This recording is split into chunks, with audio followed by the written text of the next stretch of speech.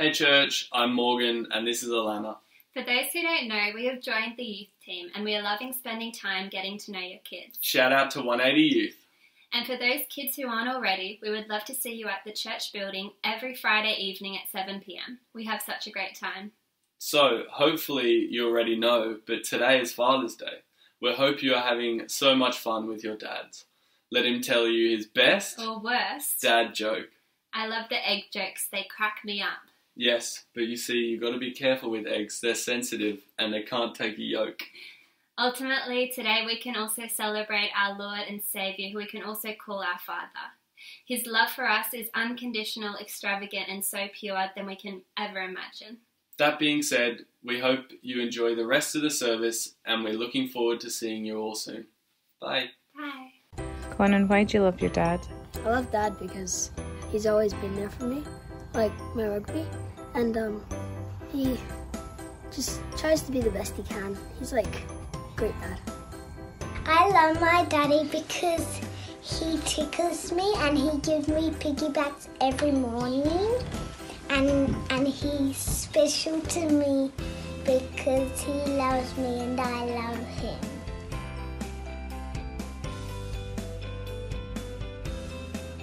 I love Dad because he's the best dad ever and he does everything for me and the boys. Because he always does things for me, and when I hurt myself he gets a band-aid. Because he's my dad, he takes me to rugby, and because I can wear his clothes. I love my daddy because he takes care of me. And he lets me watch TV some Thursdays when Rose is at piano.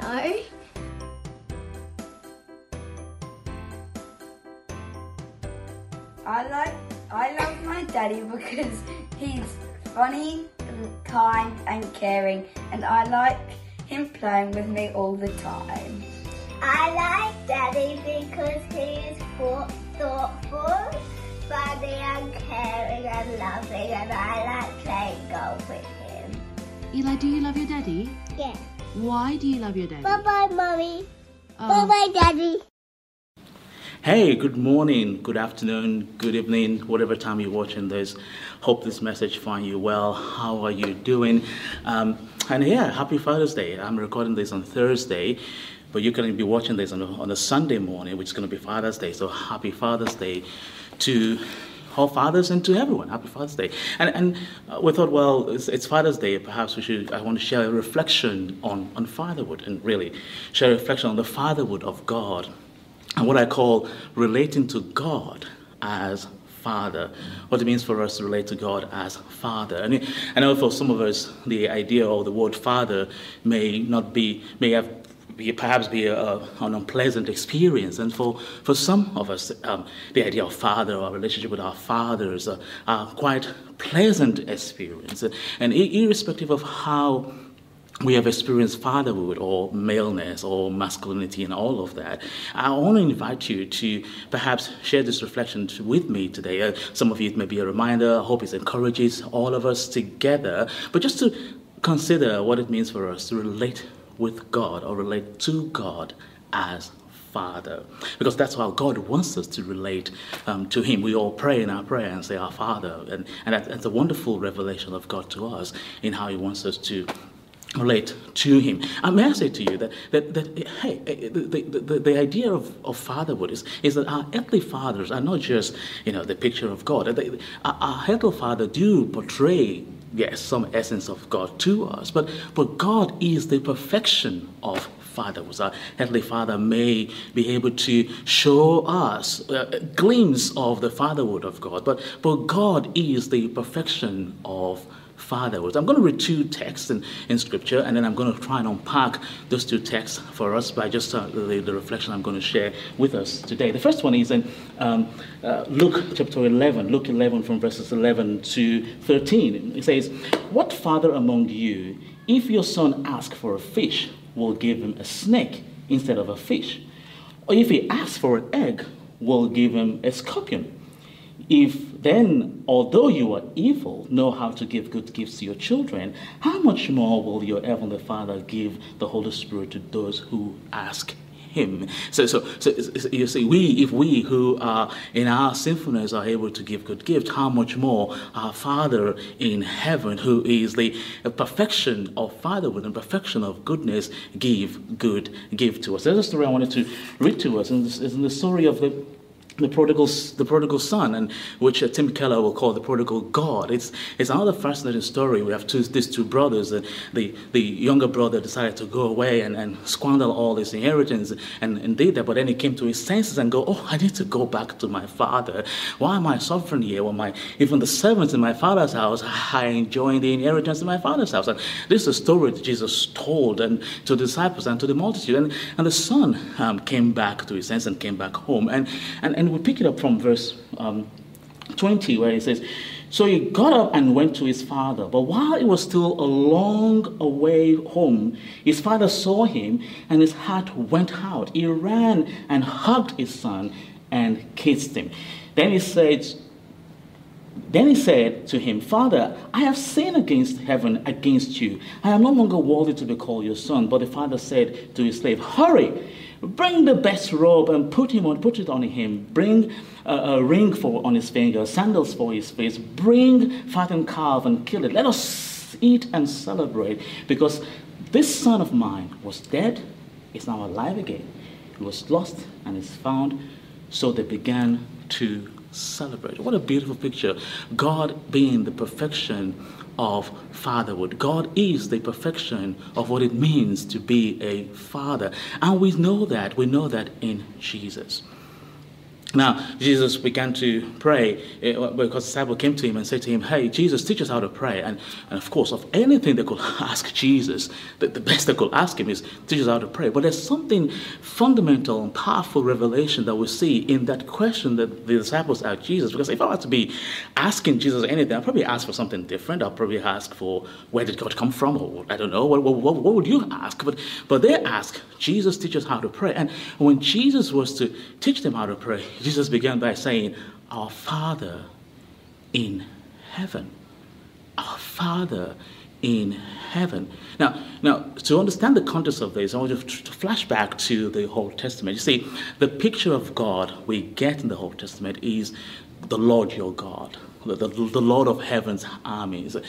There is never a single prayer in the Old Testament that referred to God as Father. Every prayer and every depiction of God in the Old Testament really speaks of God as the Lord of hosts. Yes, we see God being, I will be your God and you'll be my people. We see relational language in the Old Testament, yes, but none of it ever spoke of God as Father. In the instances we get in maybe Isaiah or Jeremiah 3 or Isaiah 68, we're really just using Father as a synonym for Creator.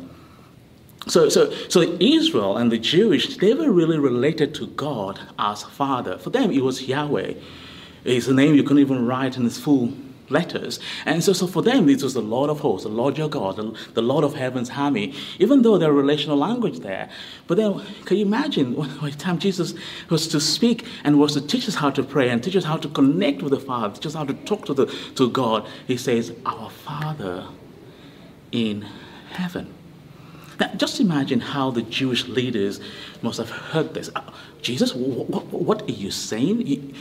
You're saying that you are the Son of God? Because if God is a Father, it means he has a Son. And if he has a Son, it means the Son is one with the Father. And if the Son is one with the Father, at least in their understanding of how this works, it means that the Son is the very essence of the Father. And if the Son is the very essence of the Father, the Son is God.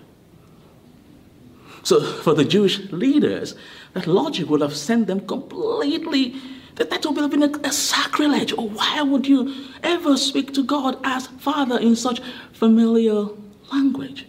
That wasn't part of the dictionary. They, of course, they related to God, but God as Father, that was a whole different thing for them. But Jesus, being the Son of God, invites us. And he's saying that God wants to relate to us, and God is relating to us, and God will relate to us as Father. The Bible speaks of Jesus being the Son of God, and the New Testament's writer of Jesus and a writer of God is saying that the Father of our Lord Jesus Christ, well, of course we know the idea of the Godhead, where God the Father, God the Son, God the Holy Spirit. We know that God the Father didn't die on the cross, but God the Son did. But God the Father, through the power of God the Spirit, raised God the Son from the dead, and so that we can have access to God the Father. And so Jesus is the very essence of the revelation of God as Father to us. In fact, there was a time Philip said to Jesus in one of the stories in John, said to Jesus, Jesus, just show us the Father and we'll be satisfied. Just show us the Father and we'll be satisfied. And Jesus said to Philip, hey, I've been with you all this while. I've been journeying with you. I've been speaking to you. Jesus is saying, if you've seen me, you've seen the Father, because I and the Father are one. So the idea of God being the perfection of fatherhood may seem quite strange and out there, but in reality, we see that manifested to us in Jesus. The fatherhood of God is made manifest to us in Jesus.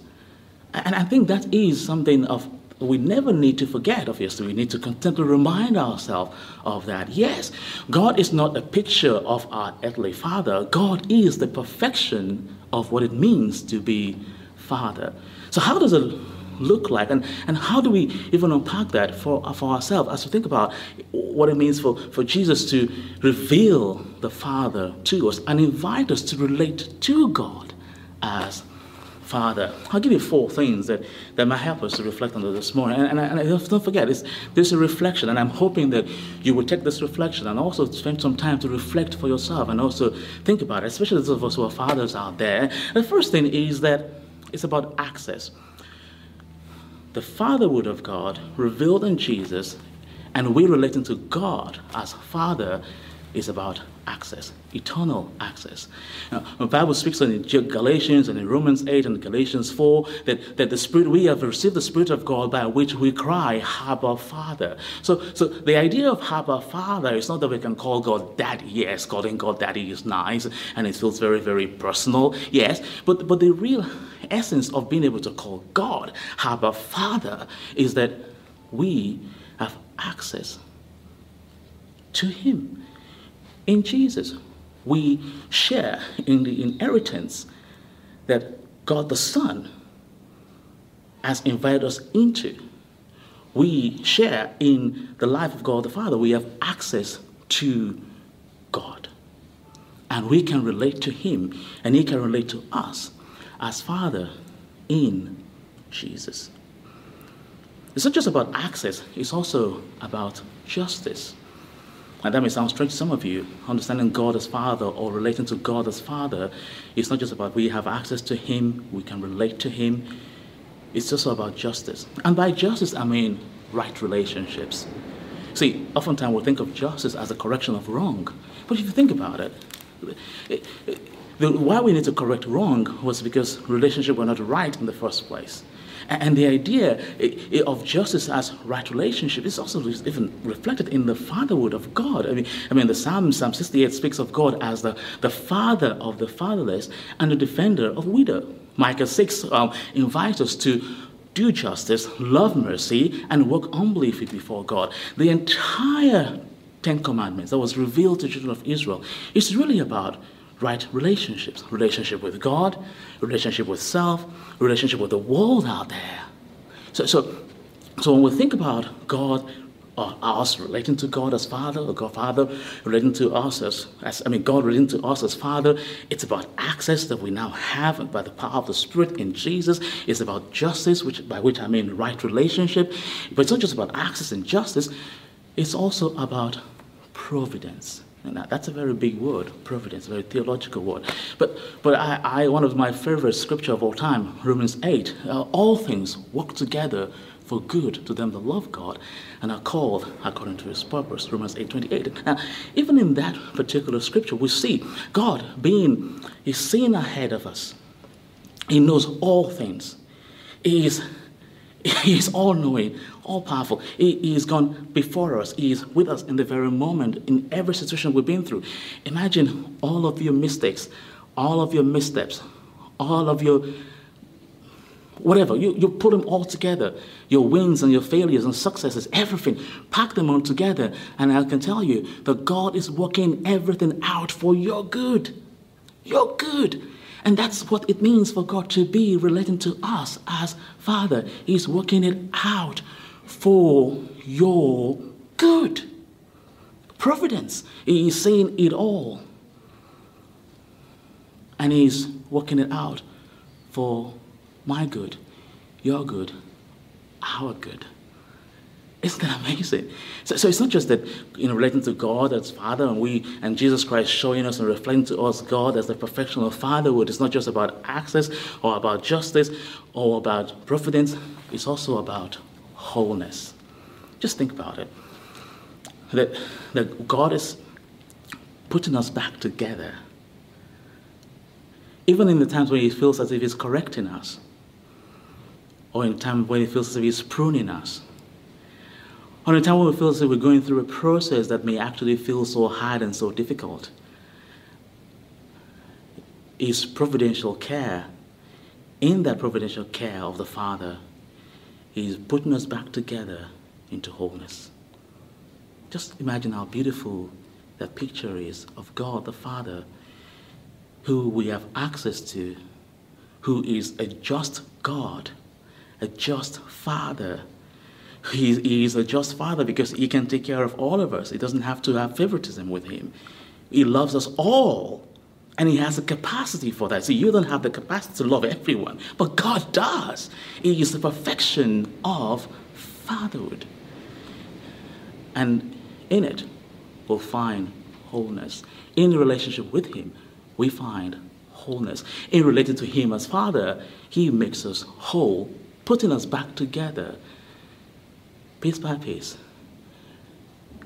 in the power of the Spirit, so we become more like Jesus. So you see, the fatherhood of God is not about toxic masculinity or what have you. It's not about gender, male, female. Of course, in the Old Testament, there are pictures of God as female imageries of God. But really, ultimately, the reality of God as a Father is that God is a spirit. And God being a spirit means that we are invited to relate to the Father in spirit and in truth. God, your Father, inviting you to relate to Him as Father. I see myself as a product of God's providential care and thus providential love. I see myself as a product of God's justice because of His fatherly care over creation. And that's why you and I can trust Him, because He is dependable. 2 words kind of put all that together for me, and I hope it helps you put this together. One of that is everlasting. In Isaiah 9, when the revelation of the Son, the version of Jesus was given to the prophet Isaiah, one of the language or the names that was used to describe the coming Messiah is that the government of the earth shall be upon His shoulder, and His name shall be called Mighty God and Everlasting Father. The idea of God being an everlasting Father, in the 4 pictures I've just tried to paint for you, is that God is never diminished. God the Son coming onto earth and revealing the Father to us in what we call the incarnation, God being man and man now carrying the image of God in Jesus. God the Father is never diminished. Even on the cross of Calvary and the grave and in the resurrection, God the Father is everlasting, never diminished. He is, from eternity past to eternity future, going to remain God, your Father. Imagine that kind of Father. Consistent. Always there. Ever there. But I don't want an everlasting Father who is not kind. I don't want an everlasting Father who is not faithful. I don't want an everlasting Father who is not loving. I don't want an everlasting Father who has no providence. I don't want an everlasting Father who is not putting me back together in wholeness. No, I'm sure you don't want that kind of everlasting Father either. So the other word that kind of captures this for me is the word benevolent. God is an everlasting, benevolent Father. the very essence that God is good. So this goodness is just not in the way that we talk about goodness of, God cannot lie, God cannot cheat, what else? Whatever you think God cannot do. Yes, all those things are true in terms of the goodness of God. But how about this picture? God the Father, God the Son, God the Spirit. In the inner life of the Godhead, there is a goodness that is an eternal benevolence that exists within the Godhead. Father, Son, and Spirit. There is an eternal goodness that exists within them. And in Jesus, you and I have been invited to participate in the goodness of the Godhead. That is the essence of what it means for us to relate to God as Father. We are participating in the goodness that exists in the community of God. That is a beautiful picture. There is an eternal goodness, an eternal reality of God the Father, Son, and Spirit. Now, we don't know the inner life of the Father. There is only a glimpse of that we get in Scripture. But we know the outer workings of the Godhead in Scripture. Yes. And you and I, in the Son, have been invited to participate in that eternal goodness. So I can speak of God as the eternal, benevolent Father. Now, for many of you, this is going to be encouraging. I hope so. I hope it's encouraging. Of course, for some of us, it's a reminder that yes, we still serve an awesome God who is our heavenly Father, who has given us access, who is about justice, who is a providential God, and his providential care is looking out for us, working it for our good ultimately, and is putting us together as whole. That is a beautiful picture. So here's the thing I'd like you to reflect on as you go into your week, and as you enjoy the Father's Day today, of this Father's Day weekend. So think about it, the idea of us being invited to participate in the goodness that exists in the Godhead. I'm coming to the increasing conclusion that it takes community to experience the fullness of God as Father. I'll say that again. It takes community to experience the fullness of God as Father. It takes us understanding how God is relating to me, and I'm watching how God the Father is relating to my brother and my sister. It takes me seeing how God is relating to somebody, because me alone, this personal relationship that I have, I can only know so much of the Father.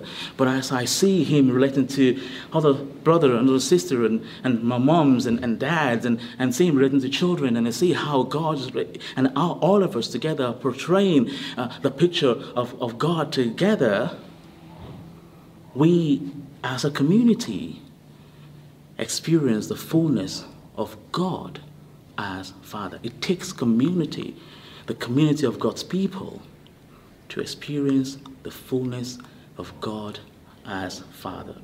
My mom and dad separated when I was 3 years old, so I never grew up with my dad. I spent a lot of time with my mom. But everything I learned about the fatherhood of God, I learned from my mom. I learned from my mom and how she relates in the community of God's people, how she relates to men and women and children, and how she relates in business, and how she relates in life. I see that the portrayal of God the Father in our relationship, which left an everlasting imprint on me, on what it is for God to be my Father. Now, I'm not saying, please don't get me wrong, every child needs a father. I totally get that. But for me, I learned a whole lot about the fatherhood of God from my mom, as she relates in community. Now, I could go on and develop this thought, but for the purpose of this morning, I want to invite you to think about it a little bit. Maybe get back into Scripture and see what this idea that it takes community to actually experience and enjoy the fullness of God as Father. It takes community to do that because we have been invited into the community of the Godhead. Father, Son, Spirit. So, to all fathers out there, may you live in the fullness of the fatherhood of God. May you portray the fullness of the fatherhood of God. So everyone out there, may we live in the fullness of the fatherhood of God. To those of us who have had an unpleasant experience of father or maleness, may God give you, by Spirit, give you a fresh experience of the fatherhood of God, as I've been talking about it today, as reflected in Scripture. May God give you a fresh experience of God, the Father. May our community, our church community, Grace City Church, be in the fullness of what it means to experience God as Father. May we increasingly portray to the world around us the fullness of God as Father. May He not just be God, my Father. May He be God, our Father. In fact, Jesus Christ resurrected in John, towards the end of the book of John, and it was, I think, around John 17, He was ascending to heaven. He said to the first people who saw Him, He said to them, "Go tell my brothers that I am now going to my God and your God, to my Father and your Father." There is a sense in which we're invited into community in that. So pray for all of us as a church. In all the process we've gone through, in all the highs and lows we've been through, God's got us. He's watching over us in His providential care. And He is a Father who is ever consistent. And He loves us beyond measure. So may you, may I, may we live in the fullness of what it means to relate to God as Father. Stay safe. Love you.